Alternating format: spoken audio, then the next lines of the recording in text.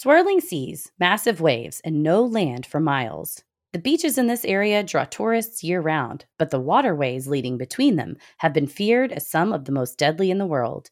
Are these incidents caused by human nature, wicked weather, or something more sinister? This week's episode is the Bermuda Triangle.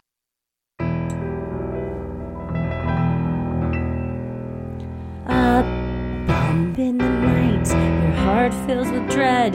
Probably a murderer who wants you dead. It could be a ghost, a demon, or worse. Perhaps you're the victim of a witch's curse. It's hopeless, you're doomed. You'd call a priest if you could. You'd rather just listen to Sinisterhood.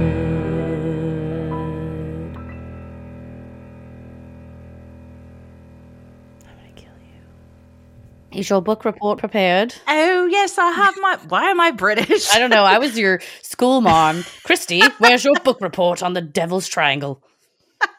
Yes, one of the books that we reference in today's episode is the exact book that I did my middle school book report on. So we had good. it in our house. I found it interesting. I picked it off of our bookshelf, and there you have it. This was one of the first mysterious, creepy things I remember being really into as a kid. And it's still fascinating despite, we know a lot more now about how the ocean works and stuff. But at the same time, it's one of those things that still is fun to think about. I agree. What were the other books that the kids were writing about? Were you kind of off base, or were there some other kids that were doing weird stuff? I have no recollection. Remember. Yeah. I really don't imagine they weren't all doing Bermuda Triangle. I don't think that they came in with, tales of death and destruction and mystery. And you're like, this was the Navy's largest loss of life outside of combat. And they're like, thank you, Christy. Everyone give her a round of applause. Stop crying. Stop crying. It's okay. A lot of people died in her report, but it's okay. But for real, this is a badass subject to choose, though. This would be that you chose that. I'd be like, hey, I really liked your book report. See, we would have been friends. Yeah. Exactly. I wish that I could remember what the requirements were. If it was something creepy or a mystery, or if it was just any book. And I said, this is what I'm going with. Here's Either mine. way. Yeah. Yeah. It was probably, 6th, 7th grade, maybe. Yeah, that's the year I had to do a book report on any autobiography, and I chose RuPaul's autobiography in 7th grade. And my mom was like, yeah, RuPaul's fucking awesome. Get that book. And I did a report on it, and it was great. And I think it shaped my understanding of all people when I was growing up. There was not drag queens in my school. It didn't make me, it didn't damage my brain. It didn't turn me into a drag queen. It just made me go, good for you doing your art, sticking to it. This book is great. I actually think I still have a copy of that book. So it's nice. I thought you were going to say grade. the book report, and I was going to say, we need to see that ASAP. I did find my teacher, who I'm still friends with, and is a listener, hello, Kay. She found a short story about a woman who was viciously killed that I wrote. Turns out, you guys, in real life, that lady's name was the name of the woman that was dating my favorite Backstreet Boy at the time. And the main character was a guy who had the name of my favorite Backstreet Boy at the time. This was a fictional story you wrote? Yeah, I turned fan fiction in as a short story. So your favorite Backstreet Boys, fictional, but yet also a little bit real love interest, was killed in this story that you wrote. Yeah, she was pancaked by a bus. And yeah. Damn. So Howie D. You wanted that Howie D. You know what I'm saying? I did. Paris just showed me an old, and I will stand by it. I still have Howie D. He showed me an old clip of MTV Cribs that Punk Rock MBA, which is his favorite YouTuber, was doing a commentary on, and it was Howie's house. And he goes, here's my bathtub. One time I was at a hotel in Germany, and they had a television in the bathtub. So I put one in, and then it cuts to the end of his bathtub. It's an alcove. This is back in the day. So 2000, he put a television, but it was on phone books. And Paris was he was like, man, their manager did them dirty and stole all their money, right? He has his television's on phone books on MTV. I was like, it's very, very embarrassing. Yeah. Yeah. Also, if a phone book falls in the bathtub, that's donezo. Yeah. And it becomes the size of your house. It just absorbs. It's like those science experiments with the foam where you just drop something in and it becomes this huge thing. How do That's a we phone stop book. it? How do we Yeah. stop it? We can't. We cannot. Can't. Do they even make phone books anymore? I don't think that they do. But you know how in phone books you used to see like AAA plumber or whatever? Mm-hmm. I saw a tweet today and somebody made a good point. They named their Thai restaurant Thai Food Near Me because back in the day, Oh, you do AAA plumber because you open the phone book and yeah. you look in the A's. Now you're going to type in Thai Food Near Me and bam, they're going to come up. It's genius. Fuck, that is genius. Yeah. So smart. Yeah. That is keeping up with technology. Yeah. And the technology, that's what kept up here. This is, I think, why the Bermuda Triangle, we've heard fewer incidents here in the past few years because the aviators have maintained their grip on technology. But back then, the ocean had the grip. Fuck, it still does. Let's not act like Yeah, we're better than for the real. ocean. It does indeed. Well, this was the voted on topic from our Getting Into It tier patrons. We chose 3 topics from back in the early days, and we said we will redo one of these for you all. And this is the one that they picked. So thank you so much to everyone that voted on this. It's a fascinating subject still, and it was fun to research.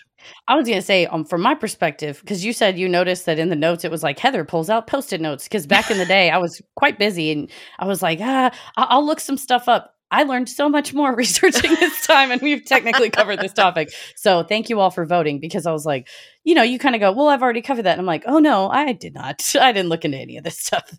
The outline from that episode, which was episode 11, and we are now on episode 232, night and day.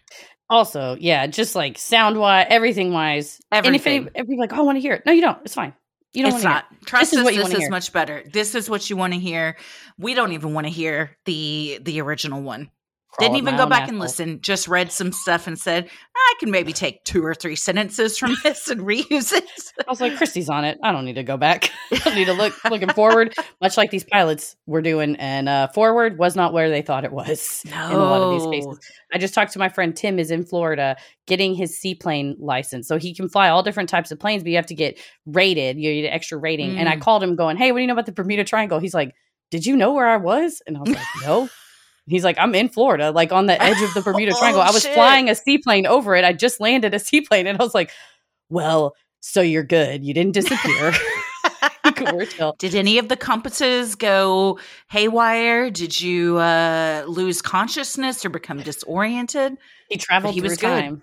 Yeah. Did you go through a wormhole? None of those things happened. Good for him. Yeah, he's nice Bad and for safe. us, because I'd like the story, but I'm glad that he's safe. We're all said and good. Not that we can't say that about some of the folks in this. No. Well, I'm Christy. I'm Heather. And let's get into it.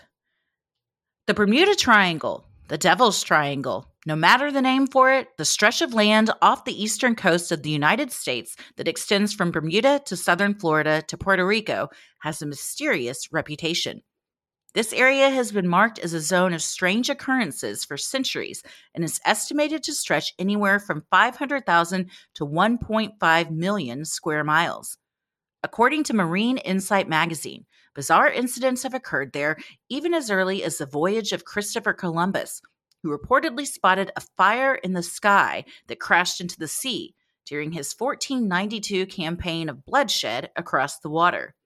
I recently learned, because I think school books have been edited a little bit, especially from my day, or I just didn't listen back then, but that Columbus had such a grip on astronomy and when the planets would move and how, and when eclipses would come and how, that he utilized that as a way to lie and trick people whose land that he landed on. And he said, give me all your corn or give me all this stuff. And if you don't, my God will blot the sun out and turn it black. Well, he knew, he's like, you have 7 days. He knew like in 7 days that there would be an eclipse. And so then it would happen. They'd be like, oh my God, we're so sorry. You're a God.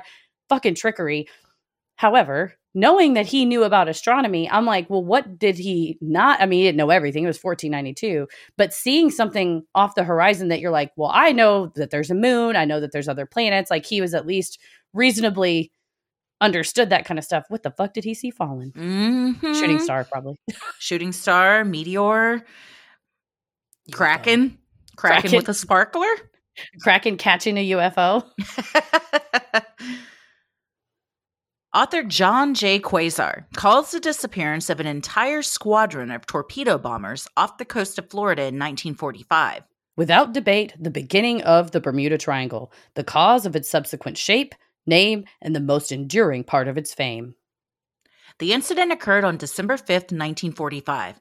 It began as a routine training mission for the Naval Air Force, comprised of 5 aircraft flying in formation with a combined crew of 14. Designated as Flight 19, the mission was only scheduled to last for around 2 hours and 15 minutes. They had planned a triangular route. First, they would take off from Naval Air Station Fort Lauderdale, fly out 120 miles east over the Bahamas, then make a pass to the ruins of a shipwreck around 50 miles from base to make dummy bomb runs before returning to base. Should anything go wrong, the men planned to be no more than an hour's flight back to base throughout the duration of the mission. You think, okay, it's a nice afternoon. It's only going to be like 2 hours. And no, at no point, if the shit goes down, we can just turn and go back. So you're like, it's not a bad day. No, it seemed like a perfect day for flying. Before takeoff, ground crews topped off the plane's fuel and oil and completed all their pre-flight safety checks. With full tanks, each of the 5 planes would have enough fuel to last them 1,000 miles, well over what they needed for their mission. The entire crew was comprised of well-trained and experienced men. Several, including the pilot leading the mission, Charles Taylor, were veterans of combat over the South Pacific. Each pilot had over 350 flight hours and was traveling in his plane with a crew of 2 others, including a gunner and a radio man, except for one plane that was short a radio man who failed to show up for the training that day. Best time to sleep in your life. See, a sliding door moment for this man, for sure. Right? They're like, God damn it, you were late. And he's like, I know. Wait, what? What happened to the plane? Wait, no. Nobody came back? Okay. It's been nice knowing you guys. Here's my hat. I quit. Thanks. Yeah. Immediate quit of job, for sure. Oh, yeah. A near miss like that does not come twice. No. You say, thank you, universe. I'm not going to tempt fate twice. Bye-bye. At takeoff, the conditions were beautiful. There were no storms on the horizon, with reported fair conditions as the planes left the ground around 2:10 p.m. The men reached their cruising speed of 140 miles per hour. According to the Navy's record of the incident, the first leg of the flight went smoothly. The planes dropped their practice bombs and headed north to continue the next leg of the flight. That's when, around 3:45 p.m., things started to go wrong. Taylor radioed to the Fort Lauderdale flight tower, sounding worried and confused. According to the Navy, all of a sudden, his instruments were behaving erratically. He told the tower, "We cannot see land. We seem to be off course." When pressed for his location, Taylor paused for a stretch before saying, "We cannot be sure where we are. Repeat, cannot see land." The tower operators looked to the skies where they expected to see the planes and saw nothing. They then lost contact with the aircraft for 10 minutes. This is terrifying. No, I was thinking about this. I have a terrible sense of direction. Yeah, I always have. It's just something that, for whatever reason, I can't do. I was thinking, oh, well, you're up in the sky. There's just sky. It's probably easier to get around. Oh, no. Because there's no landmarks at a certain point. If you're just over water and you can't see anything, how do you know where to go? Right? That's why I asked him that. I was like, what do you even do? He's like, you have to rely on your instruments. He's like, now, if you're in Dallas and you're flying over Dallas and your instruments go bad, you can look and be like, I know that highway. I know this landmark. I know downtown buildings or whatever. But yeah, when it's nothing but the horizon, and also a different aviator in the Quasar book was explaining the horizon and where the water meets the horizon, it can make it just look like the water goes on forever, or like, oh, I can't go that way because there's something over there. Well, maybe I'll go to it, but it's all just a mirage. So it creates a lot of disorientation and optical illusions. Not to mention, clouds aren't like The Simpsons, where they're just like little puffy puffs that like move back and forth. They can move up, down, sideways. They're vertical. They're swirling. And so when you think, okay, I'm oh, the clouds are going this way. I'll turn my aircraft. Well, you may be turning at a crazy angle if you're not paying attention to your instrument panel and just trying to look outside, because what you think is a cloud above you is a cloud down and to your right. Yeah. That's one of the scariest things of flying to me is if I were a pilot, the disorientation, especially over water, where you can't tell the difference between water and sky. And not only until you're about to go nose first into the ocean do you realize, oh, fuck, this isn't the sky. And then it's way too late. Yeah. And explode on contact, depending on how fast you're going and what you're flying. Yeah. And it's as soon as you realize it, it's too late. Yeah. Yeah. Which probably is the best way to go. I mean, right. if I don't want to realize it and then be dealing with it for an hour and then die. I'd rather just be like, fuck, and then peace out. And if there's nobody that can get you on the radio and nobody that can help you, it's just like, don't tell me. I just black it out. I'm good. I'm good to go. But I saw a woman, it was viral. I think she went on the Today Show. Her nose gear fell off while she was in air, and another pilot saw it and radioed to her. And he said, "Are you okay?" And she's like, "No, my nose gear fell off." He happened to be a flight instructor and a dad. She was a younger pilot. She had the same name as his daughter. She was also named Taylor. And he, on the radio, walked her through how to make a landing without nose gear, which is an extremely difficult move. But because he remained calm, he's like, my dad instincts kicked in, my teacher instincts kicked in, and he walked her through it, and she was fine. And like, even when you're going down, you have to like you have to touch the nose to the ground. She was like kind of not panicking. She remained calm the whole time, but he's like, you got it, just like walking her through what is an otherwise terrifying situation. So if you don't have somebody doing that for you and you're out in the middle of the ocean, then all the worst things that just come into your mind. Yeah. Good for him. Because if she doesn't land the plane correctly, what a horrible thing that man now has to live with. Right. That you just witnessed something terrible, but and heard it. And Sinisterhood will be right back. Staticky radio transmission suddenly returned. The tower could hear all 5 pilots sharing their compass headings. Surprisingly, they didn't match, leading the pilots to argue over which way they were going and which way they should be going. 2 of the pilots believed they should fly west. According to official naval records, the tower heard another voice, not Taylor's, say, "We cannot find west. Everything is wrong. We can't be sure of any direction. Everything looks strange, even the ocean." After even more silence and no response from the men, the tower overheard discussion that Taylor had turned command of the mission over to another pilot, as Taylor had lost sight of the rest of the crew. The new pilot in command began making his own directives, telling the others to fly west, believing they were in the Atlantic Ocean and would eventually hit Florida.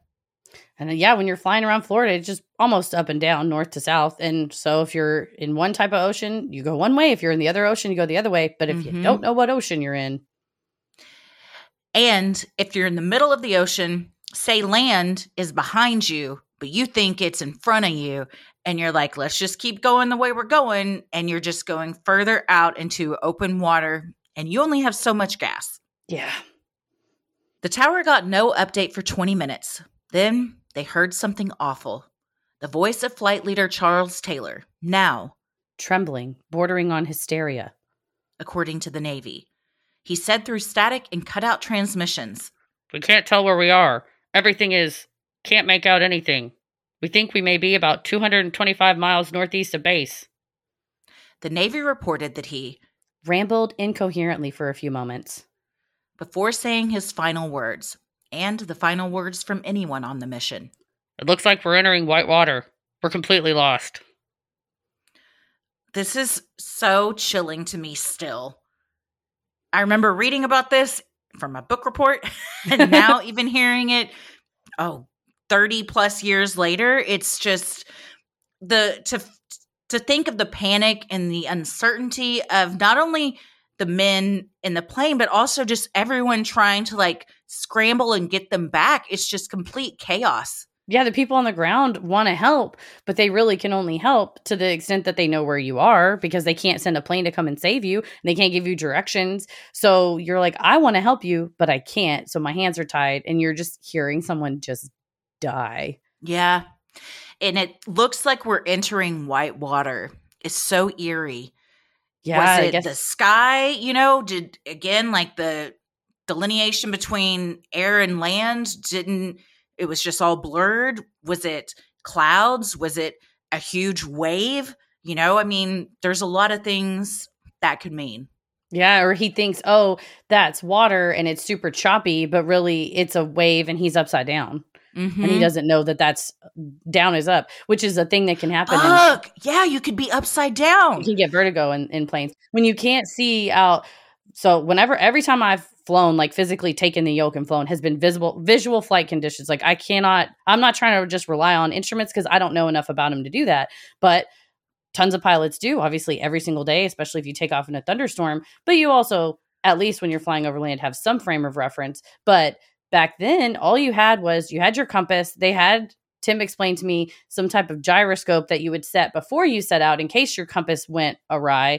But all you had was the panel in front of you, and then the commander, in this case Charles Taylor, telling the other 4 planes, I'm doing this, you do the same thing as me. Because that's the purpose of a mission, right? We all do the same thing together. Mm-hmm. So if that one guy in lead gets messed up, he loses his bearings or loses the other people, that's what happened here is exactly what could happen without the technology we have now because of what they were relying on back then. So you could perhaps overcorrect to the point where your plane is literally upside down.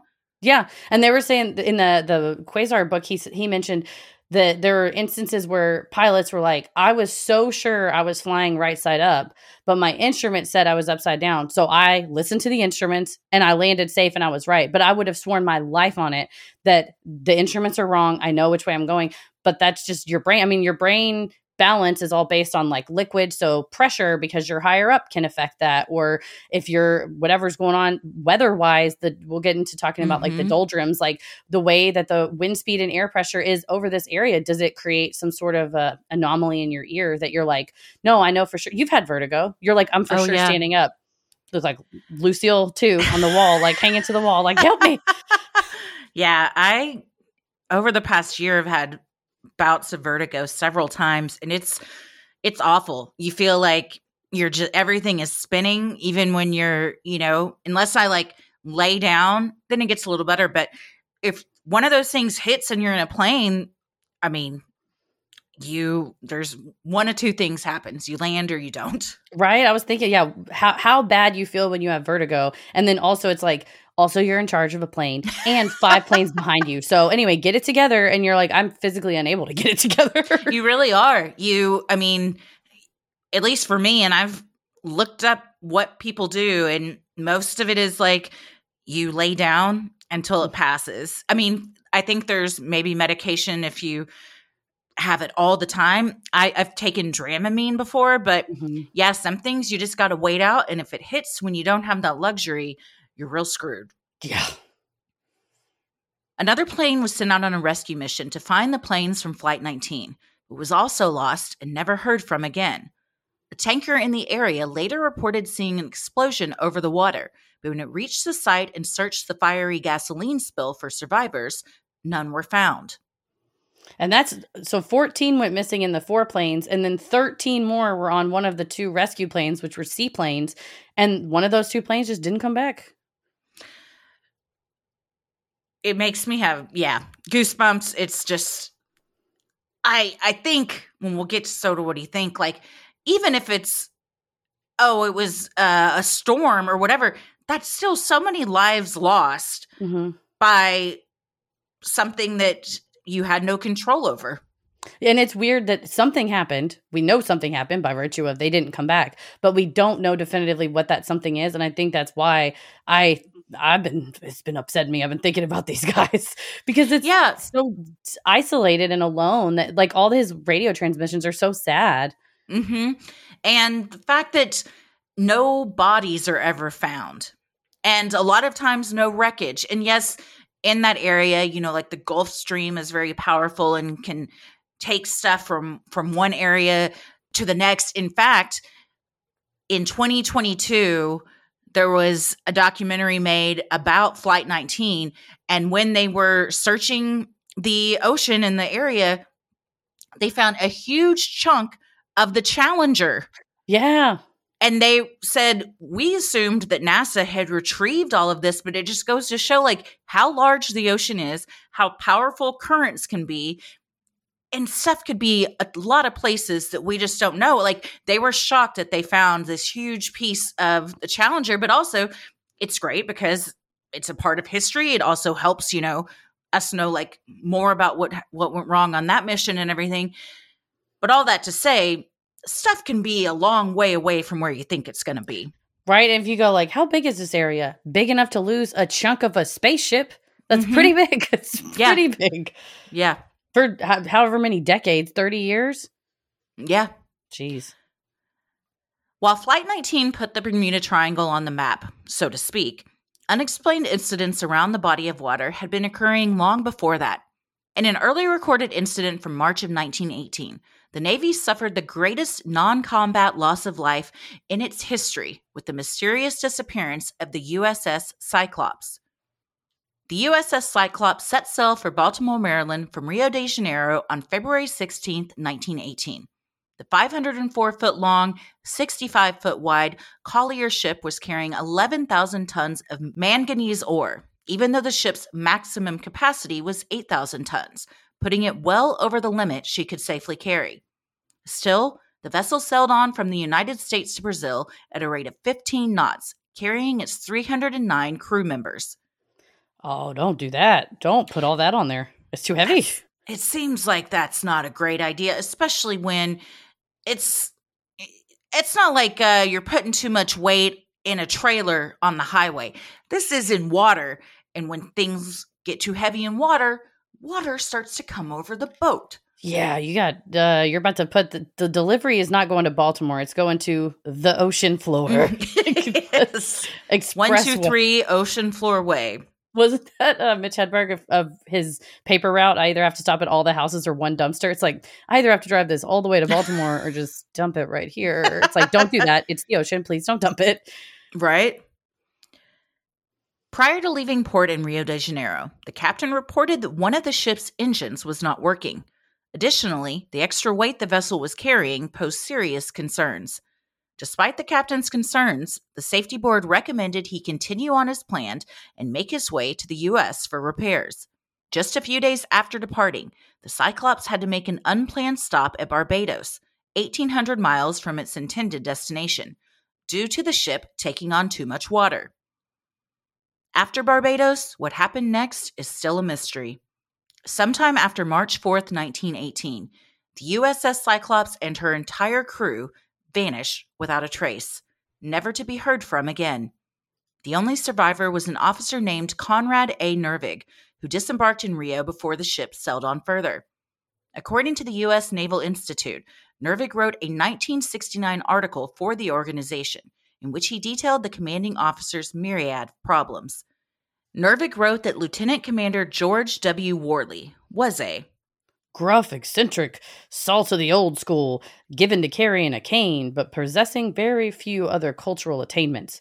He was a very indifferent seaman and a poor, overly cautious navigator. Unfriendly and taciturn, he was generally disliked by both his officers and men. Sounds like a fun gig. He's just a surly old dude with a cane going, I don't know where we are. Don't go too fast, though. We're not sure where we're going. And you're like, well, there's like 300 of us on this boat, and it's huge. So cool. I'm glad you're in charge. Great. He had enough wherewithal to say, hey, everybody, one of these engines isn't working. It's kind of cracked. And also, we're way over the weight limit. So I'm a little bit concerned. However, they're like, keep going. You'll be fine. Just keep on going. Yeah, if I told you, hey, Christy, I got a cruise. We're going on a cruise together. I got you a ticket. You don't have to pay for it. It's all expenses paid. So nice. The guy driving it, he's a bit of an indifferent seaman, but it'll be great. Would you be like, oh, no, thank you. I would like a seaman who is on it. Like someone who's paying attention. Only want seamen that are on it. Okay? Sharp seamen. We don't want indifferent seamen. You gotta have sharp. Well, depends. You don't want a sharp seaman in some cases. If it's too sharp, then it'll destroy everything. Yeah, but it can't be indifferent unless sometimes you want an indifferent seaman. If you're having college, I was like, I don't want any seamen that know where they're going. They all got to be indifferent. Eventually, I'm like, All right, now I'd like you to have a little bit more of an idea of where you're headed. You were happy with indifferent seaman that was a poor navigator. Now Yes. you want sharp seaman that knows where it's going. Not anymore. I did 2 times. I 2 times, and now I'm like, you can go back to being indifferent. It's fine. The commander even ignored the accidental death of a sailor who drowned after being knocked overboard, which also led to low morale among the other crew. With the ship carrying so much heavy ore, a flammable substance, did it explode due to negligent command and sink deep into the ocean? Can you imagine that your buddy, you're like, Cap, I gotta tell you, Ralph fell off the ship, and he's like, fuck it. What? Just be like, we're not turning around. We got That's a places to be. Yeah. well, that's a shame. You're like, can we like look for him? I mean, you like turn around? No. We don't have time for that. Which sends a message. Everybody stay in the middle of the ship. Don't get too close to the edge because nobody's going to give a shit if you go over.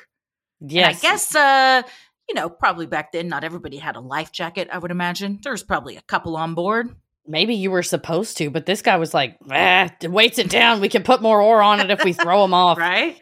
If we start to go down, grab a chunk of ore. It'll float you to the top. Sir, I don't think it will. It's metal, isn't it?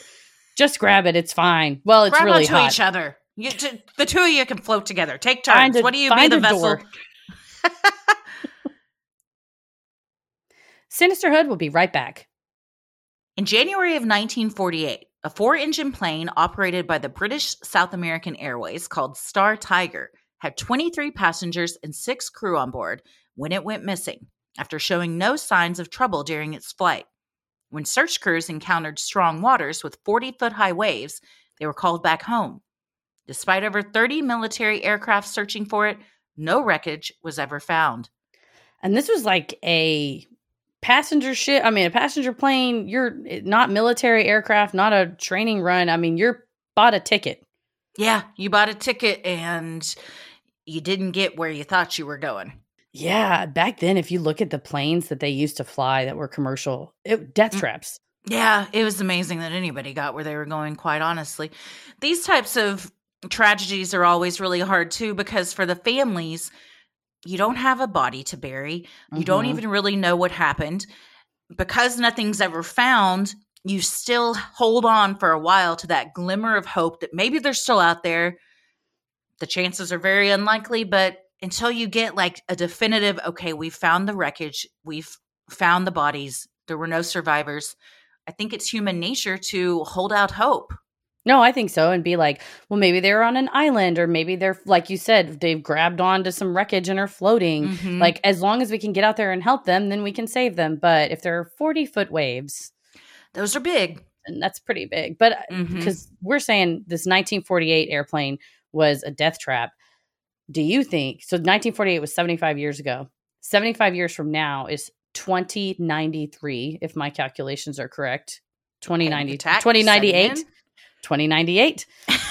I'm having a panic attack now.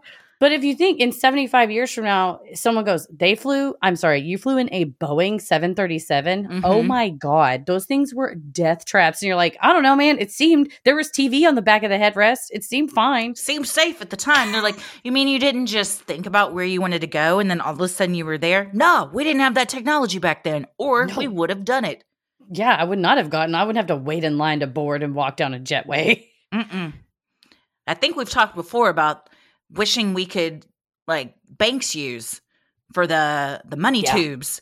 Just, you go into a tube, whoop, and then you're wherever you need to be. Tube me, baby. Just a few months later, on March 5th, 1948, internationally famous horse jockey Al Snyder and 2 friends disappeared while on a fishing expedition off the coast of Florida. Eventually, the skiff they had been sailing in was found empty, lodged in the mangrove roots near Rabbit Key, 60 miles north from where they had departed.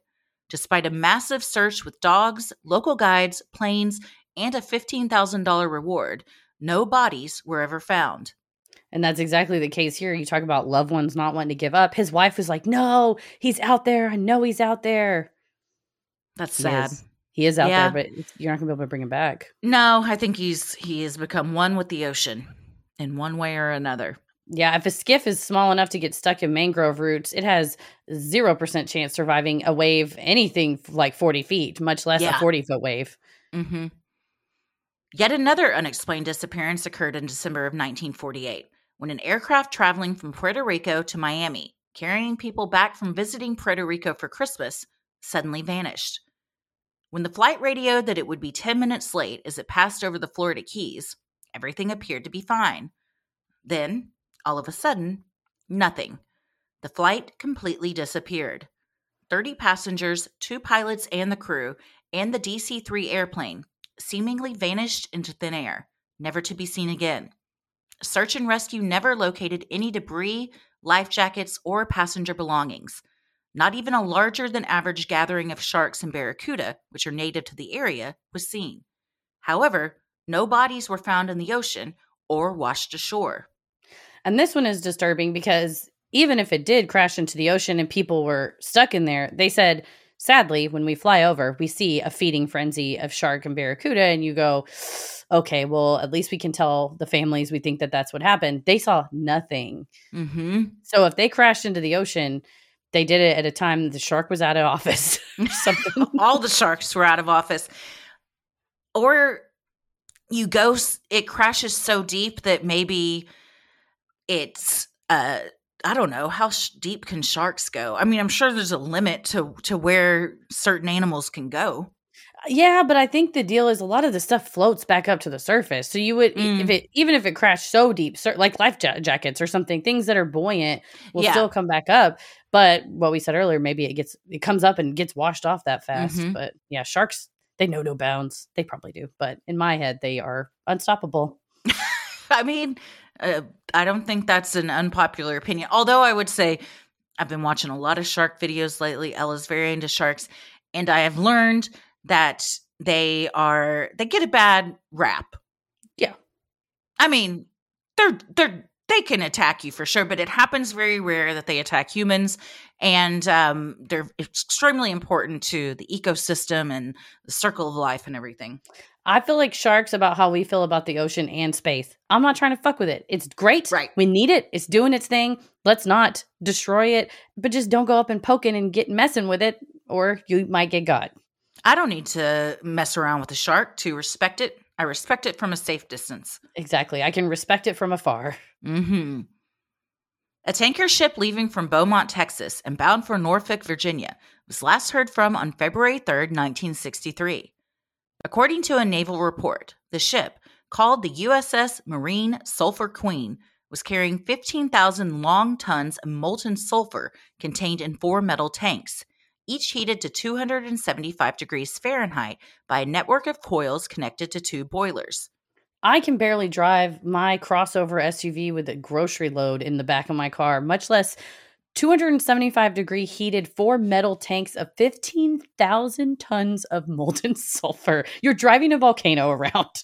The stress of driving that is, it's not something, I get stressed driving just from here to the grocery store with traffic. Like if I had a volcano in my backseat, absolutely not.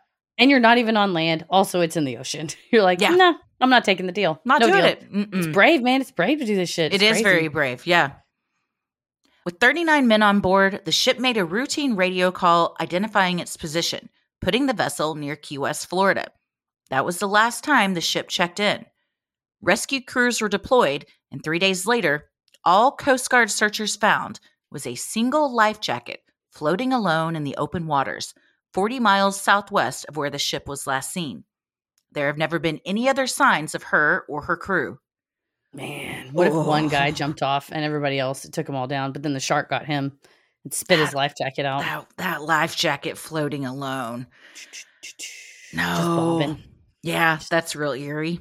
It's like the video I showed you of our camping trip this weekend at the lake, and a lot of beach balls were taken for the children, and the wind blew all of them out to the middle of the lake. So you just saw these tiny little dots. They would just keep getting further and further away. You're like, bye, beach ball. We love you. Even with the increased attention on the area, the name Bermuda Triangle did not appear in print until 1952. Writer George X. Sand used the term in an article called Sea Mystery at Our Back Door.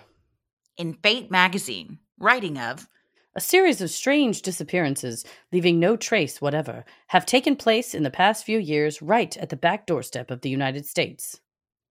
all involving A watery triangle, measuring less than 1,000 miles on any one side.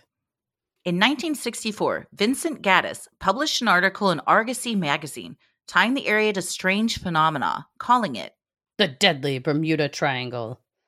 And, growing up, we talked about how, as a kid, we're like, oh my gosh, it's so dangerous to go over there. Yeah. But people go over there all the time. But I always had wondered, and it wasn't until, we talked about it on the show and learned it, where that term originated from. And because there have been instances for, dating back to Columbus all the way up to present day, I was like, well, who even decided to name it that? And it's just, what a deal that you're the guy that you're like, I called it the deadly Bermuda Triangle. People have dropped the deadly, but it's still there. Yeah, it's true. We fly over it all the time. I'm sure we've all flown over it or been at a boat or something near it. We don't hear about all the flights and boats that make it out safely. We tend to focus on the ones that don't, but millions of vessels of various kinds have passed through these waters unharmed. However, it only takes a couple real bad things to get the name the Deadly Bermuda Triangle. Right, you get that reputation. But I think there are people that do celebrate when planes land, and it's the people that clap when you hit the runway. Those people. Those are the heroes that are like, on the flight? Yeah, you're on the flight and you touch down. They're like, all right, let's give it up for the pilot. Yeah. And unless it was a harrowing flight that involved like lightning hitting the plane and like wind and rain, I mean, yeah, it's good. It's great that they did that, but aren't they just doing their job? It's true. Like, do we clap when our servers bring our food to the table? After heart surgery, I might clap. And I feel like that's up there. I'd be like, thank you, doc. You got it. Thank you very much. Yeah, that's true. Everything's good. If it's something like that, I might go, I'll clap. No, landing a plane, that's a little bit more. I feel like pilots are like, we got this. We're chill. We don't need you to clap. I might be wrong. We might get a lot of DMs from pilots who are like, I live for those applauses. Like Lady Gaga, I live for the applause. If you do, let us know so we can get that clap started. We'll get a slow clap started. Every time. Descent. Wheels come out. And then we just speed it up until eventually everybody's hooting and hollering. I'm going to be like, it's happening. It's happening. As the plane starts to go down, it'll be great. Everyone will love it. I won't be on the news. I won't be arrested. No, and no one will be scared. Everyone will be excited. They'll love me. They'll give me little wings like the children in the cockpit. You'll get to take a tour of the cockpit. And probably the local jail. A decade later, Charles Berlitz published the book titled The Bermuda Triangle, a best-selling discussion on the region's mysterious happenings, forever connecting the Bermuda Triangle with the unexplained. That same year, military writer Howard L. Rosenberg calculated that as of 1974, more than 50 ships and 20 aircraft sailed into oblivion in the deadly area of ocean. Well, I was thinking about this too. Let's just take Flight 19, for instance, because that was before the Bermuda Triangle was like a thing.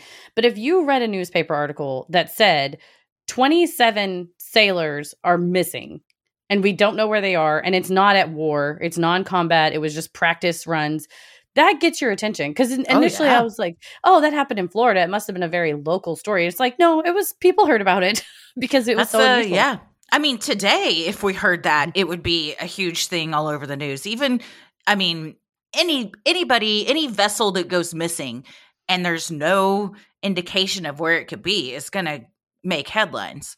Well, it's just like that Malaysia Airlines 370 thing we watched on Netflix when we were on in Oregon. They still don't really know where all the pieces are. You know, we have theories and different things, but goes to show that, I mean, it's not just a little bit of news. I mean, it's international mystery that we're all still talking about 75 years later. Yeah. And this is the book that I did my report on. Yeah. Shout out to Charles Berlitz. Thank you so much. Nice. So what makes this area of ocean more treacherous than any others? Or is that even the case? The doldrums, or the Intertropical Convergence Zone, ITCZ, pronounced and sometimes referred to as the Itch, is an area where the prevailing trade winds of the Northern Hemisphere blow to the southwest and collide with the southern hemisphere's driving northwest trade winds, according to the National Oceanic and Atmospheric Association, or NOAA. The governmental agency explains. Due to intense solar heating near the equator, the warm, moist air is forced up into the atmosphere like a hot air balloon. As the air rises, it cools, causing persistent bands of showers and storms around the Earth's midsection. The rising air mass finally subsides in what is known as the horse latitudes, where the air moves downward toward the Earth's surface. Because the air circulates in an upward direction, there's often little surface wind in the edge. That is why sailors well know that the area can be calm sailing ships for weeks, and that's why they call it the doldrums.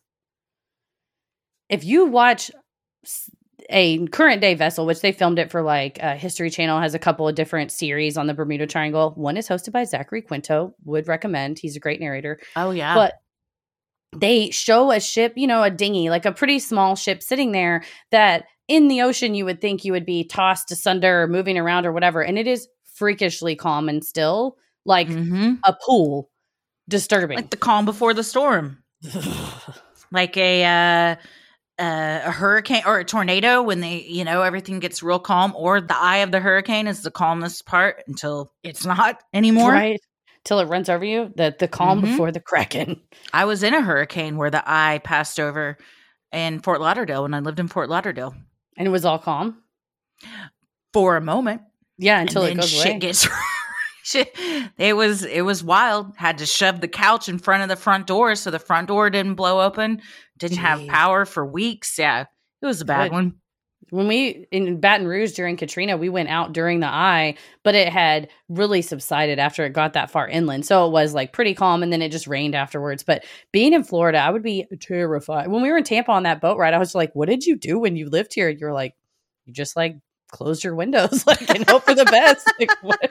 Yeah, I mean, the thing with hurricanes is you have a couple of days notice before shit's going to go sideways.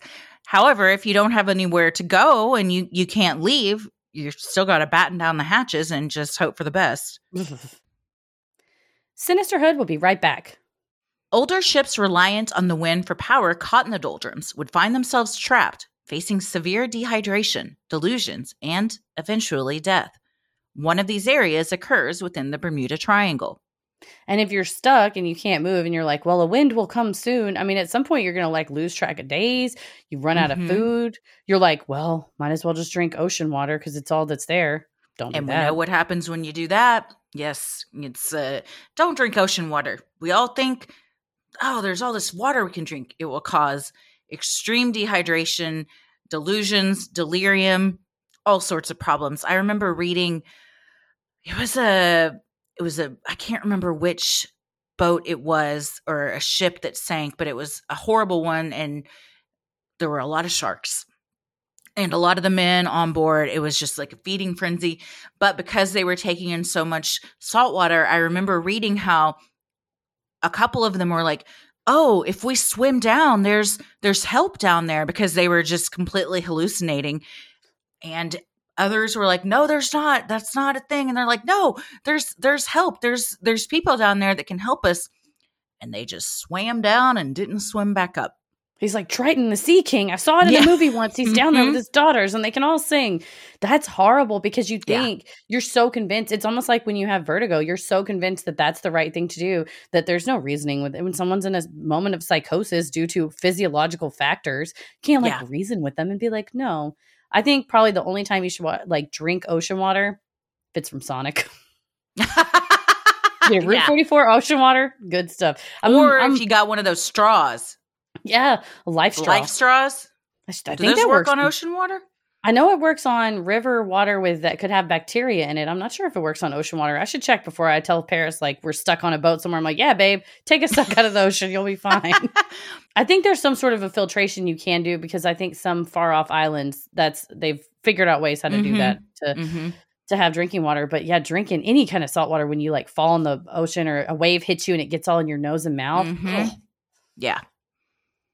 Another possible way for boats to become trapped is from deposits of algae called sargassum that can gather in the area. As the algae rots and the sailors remain trapped, the gases combined with severe dehydration can cause delirium.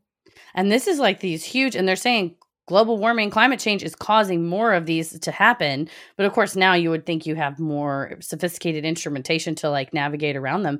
But if you're a motor or if you're a sailboat and you're in the doldrums and in Sargassum, you're donezo. And you just sit there and I guess accept your fate. Hope that somebody comes by to rescue you, your instruments work.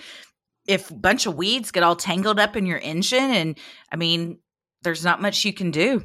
No, and that stuff, especially when it starts to rot, gives off this like nasty odor, and then which already is gonna, I'm out. I'm tapping out. But if it's around you, you can't even get really fresh air because there's no wind that's really blowing by. It's one of the most used shipping areas, and Godspeed everybody that has to ship through that, because it's every single thing we read. It's just like, and this horrible thing could happen. Also this at the same time. It's truly a very heroic industry to work in. The BBC series The Bermuda Triangle Enigma analyzed data and discovered that conditions in the area could cause waves upwards of 50 feet high that exert more pressure that even the strongest ships would have trouble withstanding. Footage of some of these monster waves made its way to the internet in 2018, when the Norwegian cruise line's Norwegian Pearl ship ventured into the Bermuda Triangle after missing Tropical Storm Alex. Footage from passengers on board show 40-foot waves that made it to the ship's 13th floor. Though the modern-day cruise ship made it through with no more trouble than a closed pool, more archaic ships could not have withstood the violent pressure from those enormous walls of water. Shout out to the people on the boat who stood up next to the window with their cameras and phones and filmed this, because I was in the living room watching it going, oh my God, oh my God, oh my God, oh my God. And Paris goes, what are you watching? And I was like, I'm watching this cruise ship about to get fucking wrecked by some waves. I would have been in the bathtub. I don't know if they have, no, they don't. I think they just have showers. I've been on cruises. I would have been in the shower, in the bathroom, hunkered down for my life. I also would be violently ill. Yeah, you can see, I mean, the bow dips so deep. And my whole brain was like, the deeper the dip, the higher the wave. And it looked like the fucking perfect storm. I mean, it dips down in there. And at first they were on the 9th floor where their rooms are. And so there's footage from it just washing over the 9th floor. And they're like, this would be me too. They were like, let's go on the observation deck. I'm like, yeah, but it made sense because you're on the 13th floor. You're pretty much like the highest point on the ship. But then the water is splashing as high as those windows. And that is massive. It's massive. Yeah, it's one of the worst case scenarios for me personally I can think of. Just my own personal hell.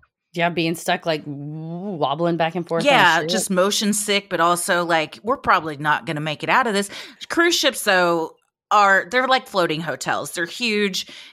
Even with this type of stuff, I mean, you're definitely 100% going to feel this. But you can go through pretty, fairly rocky waters and it's not going to be that damaging, but coming up 13 floors, no. Yeah, it was, I mean, and the people that were filming it, one lady was kind of sitting down like, oh, I'm not loving this. But everybody, to the Norwegian Cruise Line's credit, it seemed like a sturdy ship and it didn't seem like at any point they were screaming dramatic. Of course, they play alerts over the broadcast system like, please sit down, like secure yourselves, like beep, beep, beep, beep. And they're like filming the thing beeping and they're like, let's go upstairs. I was like, yeah, let's do it. Let's do it. Hexagonal-shaped clouds over the area in the mid-Atlantic could hold a key to the weather there. The Science Channel's What on Earth series investigated the triangle and determined the shape of those clouds led to the formation of microbursts, also known as rain bombs, which could be responsible for some of the disappearances. Dr. Randy Cervini of Arizona State University told the Science Channel, these types of hexagonal shapes over the ocean are, in essence, air bombs. They're formed by what are called microbursts. They're blasts of air that come down out of the bottom of the clouds and hit the ocean. And they create waves that can sometimes be massive in size once they start to interact with each other. This sounds like something out of a mythological story, but it's not. It's very, all of this is true. What's crazy, and this is going to sound like I'm stoned, but I'm not, is when you think of all of the stuff the planet does, because that's just what it does, because it's just gas and dust and shit. We got to be respectful of it all, because it's not going to change. That's what it does. We got to figure out how to live with it. Yeah, Don't be so cocky that you think you can go through a rain bomb and come out the other side unscathed. You hit the nail on the head. At no point, if the fight is between man and nature, my money's on nature every time. Every time. Because nature doesn't have the hubris of I can beat you. Nature exists and does and is. Mm-hmm. And we think we can, I'm going to try this, I'm going to do that. And like you said, a rain bomb doesn't give a fuck about your feelings or what you're trying to do or whatever you think you can do to navigate around it. Can we adapt to nature? Certainly. I think we've done well to do that. But you're right. I'm not trying to poke this bear of nature and say, well, I'm better than you and smarter than you. I could just go. No. We have to respect the earth because, as you said, it just goes on. It does not. And to me, I find that very kind of relief. It's like a relief, right? It's relaxing. Like, it's in the grand scheme of things, like the earth will spin on without me. That's fine. I'll do whatever I can do here and, try my best every day. But yeah, when you start to get real, not to get back to the moon stuff because that's all our tour, but when I start to get real down in the nitty gritty or stressed out or whatever, I'm like, the world's so big, right? Like this matters to me. Right. Like, what are we? God, the guy at Snap Kitchen. I didn't tell you. I ran by to get a lunch one day and then we were talking. He's like, oh, we have new bowls that are going to be 30% more protein than the FDA recommends. And I go, what does the FDA know? That's just a recommendation. He goes, yeah, it's true. It's all made up. I said, everything's made up. He goes, the IRS. I said, time, gender. He was like, money. I said, all this, everything's fake. He was like, yeah, so not much to get worried about, huh? I said, nope. Have a good day. She walked out. Which Snap Kitchen is this? Because I'm going. He's awesome. It was Skillman and Mockingbird, I guess. Okay, that's the one we go to. So yeah, I needed a quick lunch. This guy. I was out on the run. I needed a quick lunch, and I was like, "This sounds Snap good." Kitchen. But yeah, you really feel like it. It's so massive. The planet's so massive. And talking about like with the moon, from that perspective, you put your thumb over the Earth. That's how little we are and small we are in the grand scheme of things. So don't fuck with microbursts. It's also hard to get mad at nature because it's just doing its thing. It's not personal. It's just trying to survive and thrive like we all are. But the difference is nature doesn't have an agenda. It's just there doing its thing. It doesn't have it's not targeting, certain people or communities or anything. It just is. It just is, right? It's just like, this is where I do my microbursts. You're welcome to fly through here. You're welcome to sail through here. I'm not responsible for what happens. And I'm going to burst, though, and you can't get mad when I burst. We gave you warning. If we burst after we told you we're fixing to burst, that's on you for not listening. NBC meteorologist Kevin Corriveau disagreed, telling the outlet, when I look at a hexagonal cloud shape in the Bahamas, this is not the cloud signature of what a microburst looks like. You would normally have one large to extremely large thunderstorm that wouldn't have an opening in the middle. So, if not a microburst, what else could it be? Thick clouds, strong winds, and precipitation can all contribute to pilots becoming disoriented while in the air. Modern aircraft are outfitted with more sophisticated technology that can help pilots maintain their location and anticipate bad weather. Older aircraft weren't so equipped and may have simply been lost due to unexpected weather events and a lack of technology to navigate around them. The Bermuda Triangle is arguably the most famous of the 12 so-called vile vortices, identified by biologist and writer Ivan T. Sanderson. According to Marine Insight magazine, vile vortices are areas on the Earth's surface which have naturally occurring anomalies due to the planet's natural electromagnetic fields being stronger in these parts than anywhere else in the world. The Bermuda Triangle, along with the 11 other vortices, are spread evenly across the Earth's surface, comprising a 20-sided polyhedron. These areas represent wrinkles in the fabric of space-time, allowing for aircraft to get lost or to zip through from one side to the other, arriving at their destinations impossibly early. And Ivan Sanderson thought actually it was bigger than a triangle, and he kept calling it a lozenge shape, but almost more geometric gemstone kind of shape. But he thought like a Sucrets? Like a Sucrets, yeah. He's like, it's more of a Ludens, less of a Halls. I love a Sucrets. Those cherry ones in the tins, when I was little, I would eat those like candy. They were so fucking good. We're a Luden's family. I've been sucking on Luden's Ooh. recently. I like a Luden's. It doesn't do Mhm. anything medically. It's essentially candy. But if they sell it in the lozenge aisle, I think I'm allowed to have as many as I Yeah. want. But no, he thought it was much bigger and that it stretched down from this area in the Caribbean all the way up either to Norfolk, Virginia, or like New Jersey or somewhere up along the East Coast. So he thought these incidents happen not just in this small area that we've outlined, but in fact, this whole area is one of the vile vortices where I guess it's a wrinkle in time. And you can, if you're saying, oh, okay, we're flying and we'll get back, like when that plane called and said, oh, we're going to be 10 minutes late, it would land in 30 seconds and be like, oh, I just talked to you 10 minutes ago. And you're like, no, you talked to me 30 seconds ago. Kind of like our Freaky Friday story where Mhm. the sisters were coming from the Ohio State University. Mhm. And we're like, well, you were right behind me. It's like, no, I wasn't. That's what Ivan Sanderson put forth as these vile vortices. Kind of like Interstellar too, where things Yes. age depending on where you are to what might take you 7 minutes on this planet back on Earth, 25 years has gone by. That blew my mind.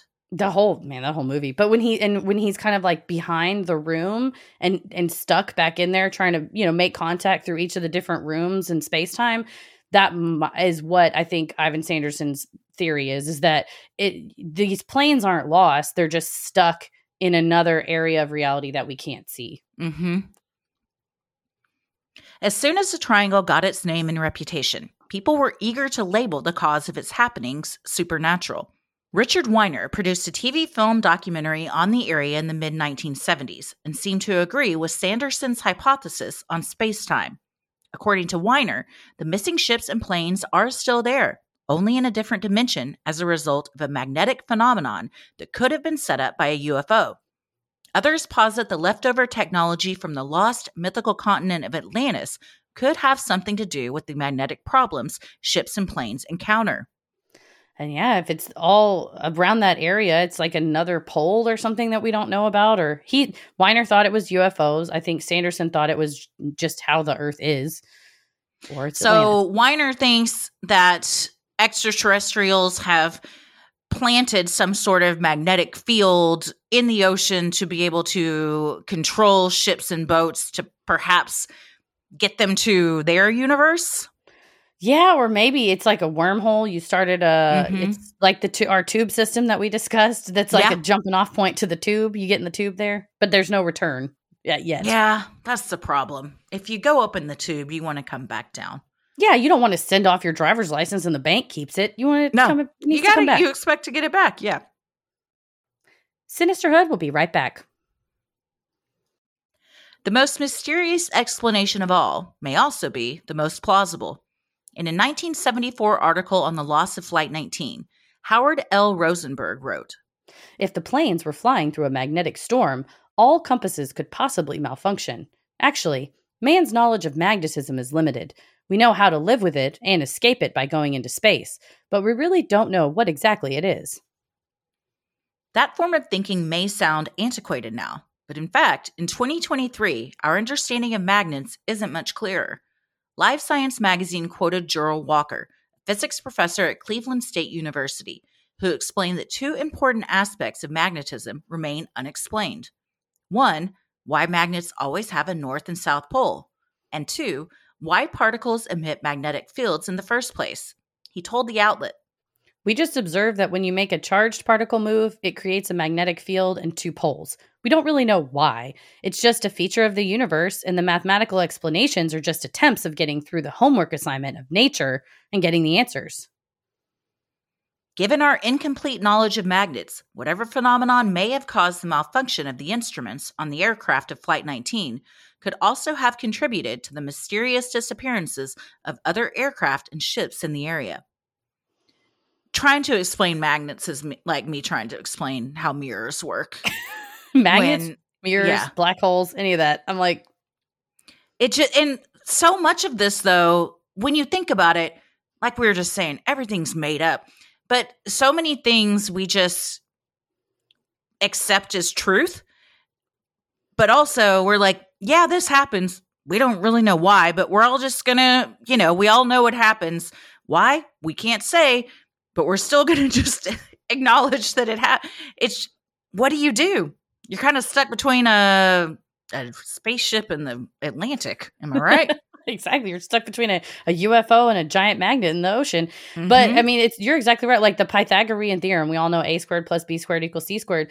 Two high school students in New Orleans recently just wrote a proof that it's like being, analyzed by other scholars, but that like we knew that A squared plus B squared equals C squared, but we couldn't explain why. And now all these years later, they think they have been able to explain why. So we would arguably need something similar with this magnet situation of like, listen, the shit just sticks. I don't know. Stop asking. Stop asking this. I don't know. You look in a mirror, you get to see yourself back. I don't know how it works. It just happens. Kudos to those 2 high school students who are doing the work, because I was just smoking weed in high school. I wasn't doing anything that helped anybody. I was this is incredible. Can you download a game onto my TI-83 calculator so I can play games during class? I had a TI-85. Thank you very much. Whoa, and I had Tetris, Snake. Yeah, you could also program in answers and formulas to your test. See, I didn't deserve to do that because I didn't know how. Yeah, well, my best friend taught me. So she was very smart, much smarter than me. Shout out to Joya. Thanks, Julia, for helping. Thanks, Julia. Oh, Julia was the best. We lived next door to each other. She was great.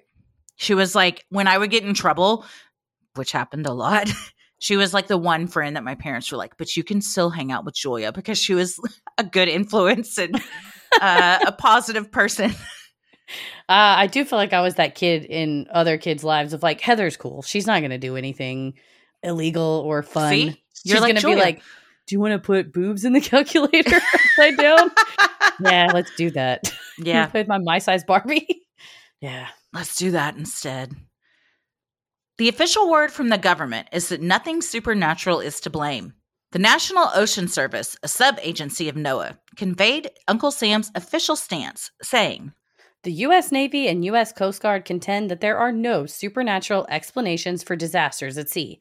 Their experience suggests that the combined forces of nature and human fallibility outdo even the most incredulous science fiction. Historian David O'Keefe told Newsweek in 2020 that while science now has a better understanding of the area referred to as the Bermuda Triangle, strange and unexplained happenings still occur. As far as the data suggests, sinkings and aircraft losses continue. However, now that we have a better understanding of the area, the sensationalism attached seems to have simmered down, at least for the time being, that is. Either way, it remains one of the world's great curiosities that still captures the imagination of young and old alike. So what do we think? Well, the problem I think here is that it's just such a frequently traversed area that even if you have 100 incidents and 99 of them are explicable, if there's still one that's inexplicable, I think it's worthwhile to look into what that one thing is, because I think that's how the Atlantis or the Kraken or the aliens get you, is that they want you to rely on statistics that, like, most of the time it's pilots getting disoriented, it's poor seamanship, that they've overloaded their vessel, they're indifferent seamen, they were letting people fall over the edge. Like, when you see some cases where at the time it was called mysterious and then later they've analyzed it and said, well, most likely it's this, I think that's fair and write those off. But I think for some of them, especially like Flight 19, where there were 5 aircraft and then a 6th rescue aircraft that was even bigger, that carried 13, that was a float plane, that in theory, even if you were, well, we ran out of fuel, you would still be able to float somewhere.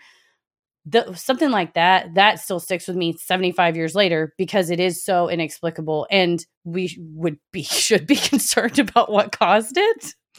It's very strange that no wreckage, debris, bodies were ever found. To have that much destruction in a kind of, maybe a similar area and nothing was found is very bizarre. And even 75 years later, still nothing is found. It's not like, okay, well, the currents carried it 1,000 miles away and we just happened to be diving for something else and found it, like with the Challenger stuff.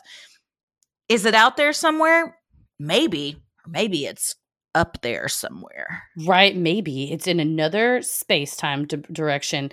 People have looked. The History Channel looked with Zachary Quinto. There's another person, and they're like, "Oh, well, there's really thick mangrove roots, like what the horse jockey's boat was caught. Al Snyder's boat was caught in. So, did the plane go down so deeply into these roots? And then if you're just visually checking, you're not going to see it. But they've pulled out like sonar material. They physically went there and looked down in there." And I think you would still see some sign of it. Granted, there's an area that's over in there that's super deep, and it's like 10,000 feet less deep than the Mariana Trench, but that's still very deep. Like the Mariana Trench is like 36,000 feet deep. This is like 27,000 feet deep. That's still so fucking deep. So you're right. I think if there's ocean currents and waves and there was stuff and it does just eventually rot and sink and become part of the ocean, it could very well mean we send a little submarine drone rover or whatever down there and go, oh yeah, there's that and there's that one and there's those pieces. That's what we need to do. We watched that documentary where they sent a drone down into the Marianas Trench. Yeah. So we have the technology. Send it down into the area you're talking about. And what if it's just a watery graveyard for all of these things, and just the way the currents and stuff work and the depths of the ocean, it kind of is a catch-all, and all sorts of things are answered. You like open the door down there and they're like, "Hey, get out of here. It's Atlantis. We've been hanging out. Like, we're fine down here. We don't want to go back." Those guys from the shipwreck with the sharks are down there. They weren't wrong. I like to think that that's everybody's hanging out and is fine. Sadly, I don't think that's the case. It is, I think a lot of it can be explained by archaic technology, weather, things like that. The ocean is fucking huge. It is still bizarre and eerie to think that so many of these things it just is like they vanished into thin air and there's nothing ever recovered. I agree. And that's the sad part and I think why it's an enduring mystery, because your family wants to know what happened. Mm-hmm. We as citizens want to know what happened. And it is hard to admit that with either Flight 19 or with some of the mariners that were out there, if you let your confidence get in the way and you either ignore your instrument panel or you're saying, I'm so disoriented, I have to rely on my instruments, and there's some type of malfunction, which I did not know this until reading about the Bermuda Triangle, and then I had to call Tim because I was like, I try to look up Reddit, explain it like I'm 5, and I still don't understand this. But difference in true north, where like the North Pole and the South Pole stick through the earth, and then whatever magnetic north is, which is shifts and it's a place he goes, I don't know, it's a place in Canada, but I don't either, but it's this, what your compass points to is not exactly like true north depending on where you are. There are certain areas that north on your compass is actually north, but for other areas you have to adjust it, and 10 or 20 degrees, they said, difference between what your compass is saying is north and what is actually north. And if you go 10 to 20 degrees in the wrong direction for 140 miles an hour, that's enough time to get completely turned around. And then by the time you figure out, oh shit, I didn't adjust my compass or whatever, that's enough time to be like, and now I've run out of fuel and I cannot safely land this in an ocean with massive waves or giant rotting sargassum like algae. Right. And sometimes human error is the scariest explanation of all, because it can happen to anybody. And it's also one of those things where you're like, shit, this kind of was preventable and we just didn't know enough to do it, which adds to the sadness of, oh man, if it had just been like 10 degrees the other way, then none of this would have happened. Right. And that's why I asked him, I go, what do you think happened in a situation like that? And it's what we talked about earlier. When you're in a command and you're flying in a formation, you don't do your own calculations, your own headings. You fly in reference to the aircraft around you, because for safety, like you have to. And this isn't like super close flying like you would see in a really cool Blue Angel show or whatever, Thunderbird show. But flying that close, he told me about an incident with the Thunderbirds where they were flying 18 inches away from each other. That's so close. And one single pilot made a mistake, and it caused an accident, because all they do is work off the other flight. But it shows you how precious that is and how fucking hard it is to be any kind of pilot, much less like a military pilot, much less like an F-18 or like a fighter pilot, because it requires so much precision and focus, and you can't shift your focus for even a second, because if you do, you've just crashed, 6 airplanes and most people don't survive that. Yeah, I would imagine a bunch of Thunderbird planes crashing into each other. It's not like a wreck on the ground. Planes crashing is usually, that's the end of that. That's horrifying too, especially if it's like an air show and lots of people are watching and stuff. Yeah. But it's like watching all those, we watched the Artemis 2 crew be announced and the 4 astronauts that are about to go up and they're going to do like a moonshot and go orbit around the moon. Just hearing some of the pilot's credentials and stuff, it was like, he's a test pilot and he flies 40 type of aircraft, and the most trained, most amazing person can still have a sinus infection, can still have a bad day, can still have, and you think that you're like, this is the cream of the crop, like absolute best. And we're still fallible because we're humans. Mm-hmm. It's crazy. Which is when the robots come in. It all goes back to AI, doesn't it? I think it does. I believe I just saw the White House tweeted today that they want an AI Bill of Rights. So we'll maybe ask AI to write that and see what it was. Okay. All right. Well, pretty soon we'll have an AI president. So let's see how that goes. Couldn't go much worse than we've been doing. So maybe it'd be an upswing. For the past, AI's like, my face will look like whatever you want it to look like. Just type the request in. Mm-hmm. And that's what we're doing. Yeah. Well, speaking of that's what we're doing, what are we doing in just about a week now? Well. Oh, God, no! Fuck. Fuck. Did somebody say a week? Hi, McGruff. Hi, Christy. Hi, McGruff. I've been thinking about you. Have you? Oh, yeah. Oh, no.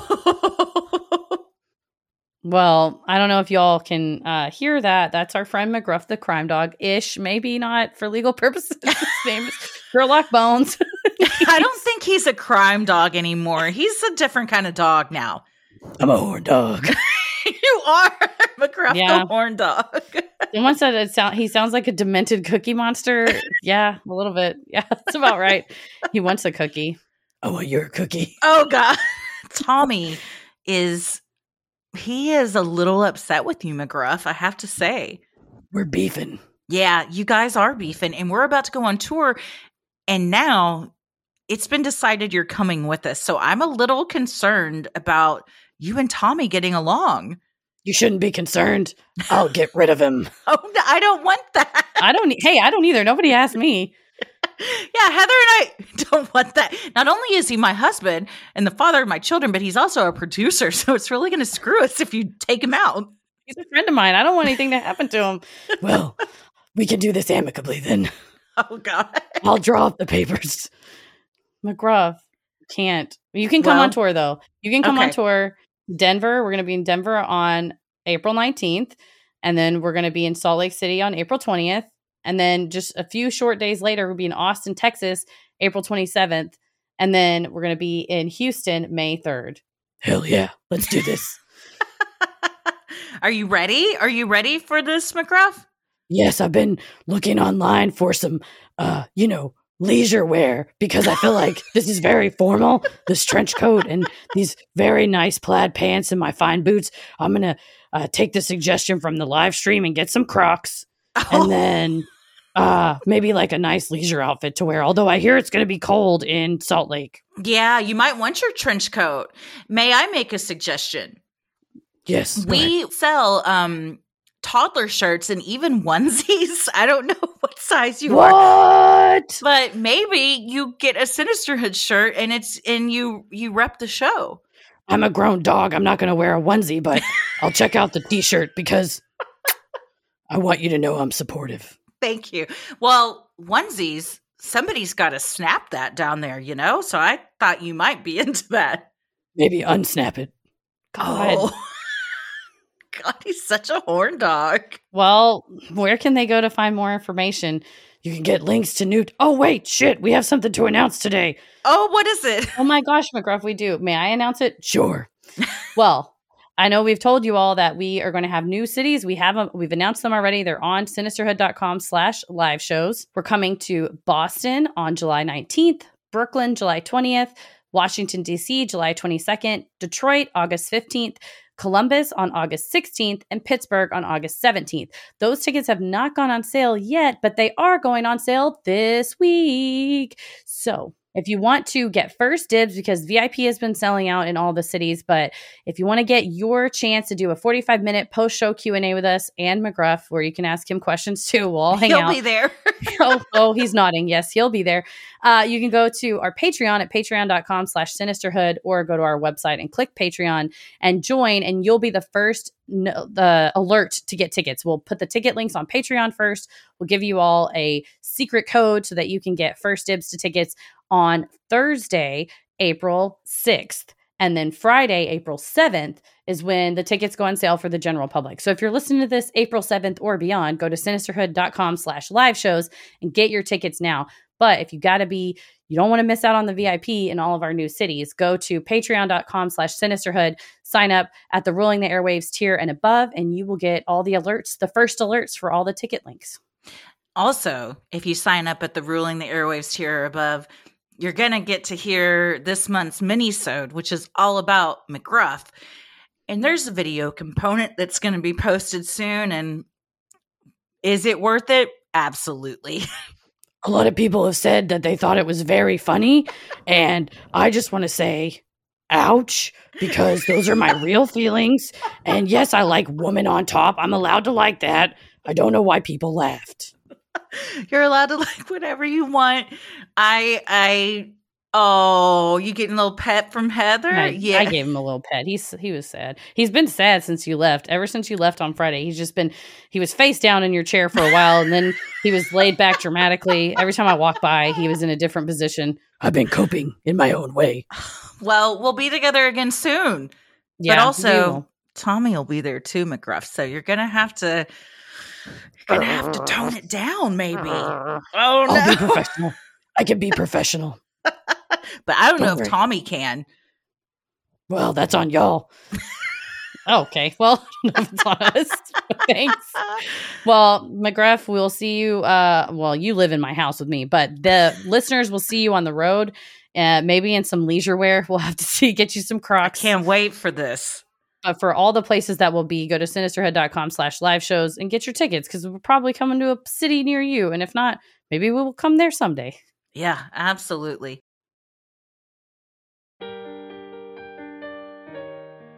We love providing Sinisterhood to you at no cost. So if you like what you hear, consider supporting the show by donating to our Patreon. We're a small operation, creating this show for you by researching, writing, recording, and producing it ourselves. Any amount is sincerely appreciated and helps offset the cost of making and hosting the show. As a thank you, you'll also get some sweet perks like ad-free episodes, a Sinisterhood sticker, membership to our exclusive Patreon Facebook group for those in the Rolling the Airwaves and Getting Into It tiers, a special shout-out on the show, a monthly bonus minisode. In March, it was about our dear beloved McGruff, and he makes an appearance. You also get first dibs to tickets, like we said, as well as patron-exclusive video and audio content, including Am I the Asshole?, Relationship Advice, Judge Christie, Dear Sinister, True Crime Headlines, and more. And patrons in the Getting Into It tier are also able to vote on a bonus content segment each month that they would like to see live streamed. You also have the fun perk of access to our Discord server, where you can connect with other fans in real time and discuss the latest in true crime, share personal ghost stories, or just post adorable pictures of your pets. We hop on occasionally, and we host monthly Q&As on Crowdcast, where you can ask us all your burning questions.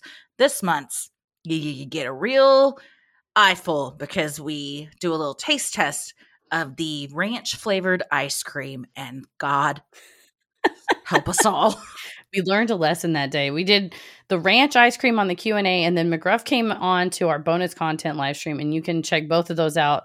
The next Q&A for April is going to be Wednesday, April 26th at 8 p.m., and then the live stream will be Sunday, April 30th at 8 p.m. Central, both Central time. So you can head to Patreon in the pinned post, and there's a link to our live stream signups. For our patrons not in the U.S., you have the option to pay in pounds or euros, saving you the cost of the conversion fee. Annual memberships for all tiers are also now available. Those that select this option will be rewarded with a free month of membership. For more details on all of this and specific member tiers, visit sinisterhood.com and click Patreon on the top banner. And make sure you stick around after our sign-offs to hear your shout-out. So many of you have been tagging us in pictures of you sporting your sweet Sinisterhood merch. Keep those pictures coming. If you want to get some cool Sinisterhood swag like mugs, totes, or even t-shirts for your dog puppet, visit sinisterhood.com and click shop on the top banner. You can support the show fast, easy, and at no cost to you by rating, reviewing, and following on Apple Podcasts, Spotify, or wherever you listen to your podcasts. Speaking of reviews, you can easily leave one by going to sinisterhood.com/reviews. Yours may even be featured on our social media. Have a friend who you think would like us? You can easily share any episode with them by clicking the 3 dots in the top right corner. You can also share topic-based playlists from Spotify by visiting sinisterhood.com/playlist. You can follow us on Instagram and Twitter at SinisterhoodPod. Like us on Facebook at Sinisterhood. You can also follow us on YouTube and TikTok at Sinisterhood Podcast. We do have some extended Best of Patreon clips on our YouTube if you haven't checked that out as well. You can also listen to the show there as well. We're also on Cameo. If you go to cameo.com/Sinisterhood, you can have us do a custom personalized video shout out for someone in your life. We can say, hello, we love you, happy birthday, happy anniversary, any of that at cameo.com/Sinisterhood. Christy, where are you at on the computer? I am on Instagram at Christy M. Wallace and Twitter and TikTok at Christy or GTFO. Heather? Oh, I'm on Twitter at MCK versus the world, and I'm on TikTok and Instagram at Heather versus the world. As always, the devil rules the airwaves. Keep it creepy.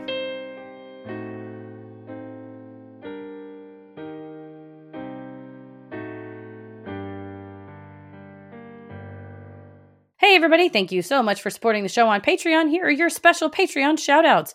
Reagan Andrews, Caitlin Rankin, Hannah Birch, Amy Hernandez, Sarah Cahermans, Kaylin Kelly, Emily Lucas, Mia Cottingham, Jessica Riggleman, Rebs, Cassia Russell, Rachel Anderson, Emily Davis, Crystal Scott, Sam Cohn, Aubrey Hickman, Kelly Best, Emily Davis, Rosie Norgren, Ariana Smith, Melissa Potts, Katie Fisher, Sharon Brooks, Jacqueline Avila, Allie B., Madeline Mueller, Chelsea Robertson, Isabella Milton, Jen Hall, Nicole Ambrose, Leah, Jessica Renwick, Ariana Gilman, Ashley Rucker. Natalie Ellen Billing. Thank you so much for supporting the show on Patreon. We could not do this without you. We sincerely, sincerely appreciate all the love and support, and we hope we pronounced your names correctly. Stay safe, stay healthy, and keep it creepy. Wah. Sinister.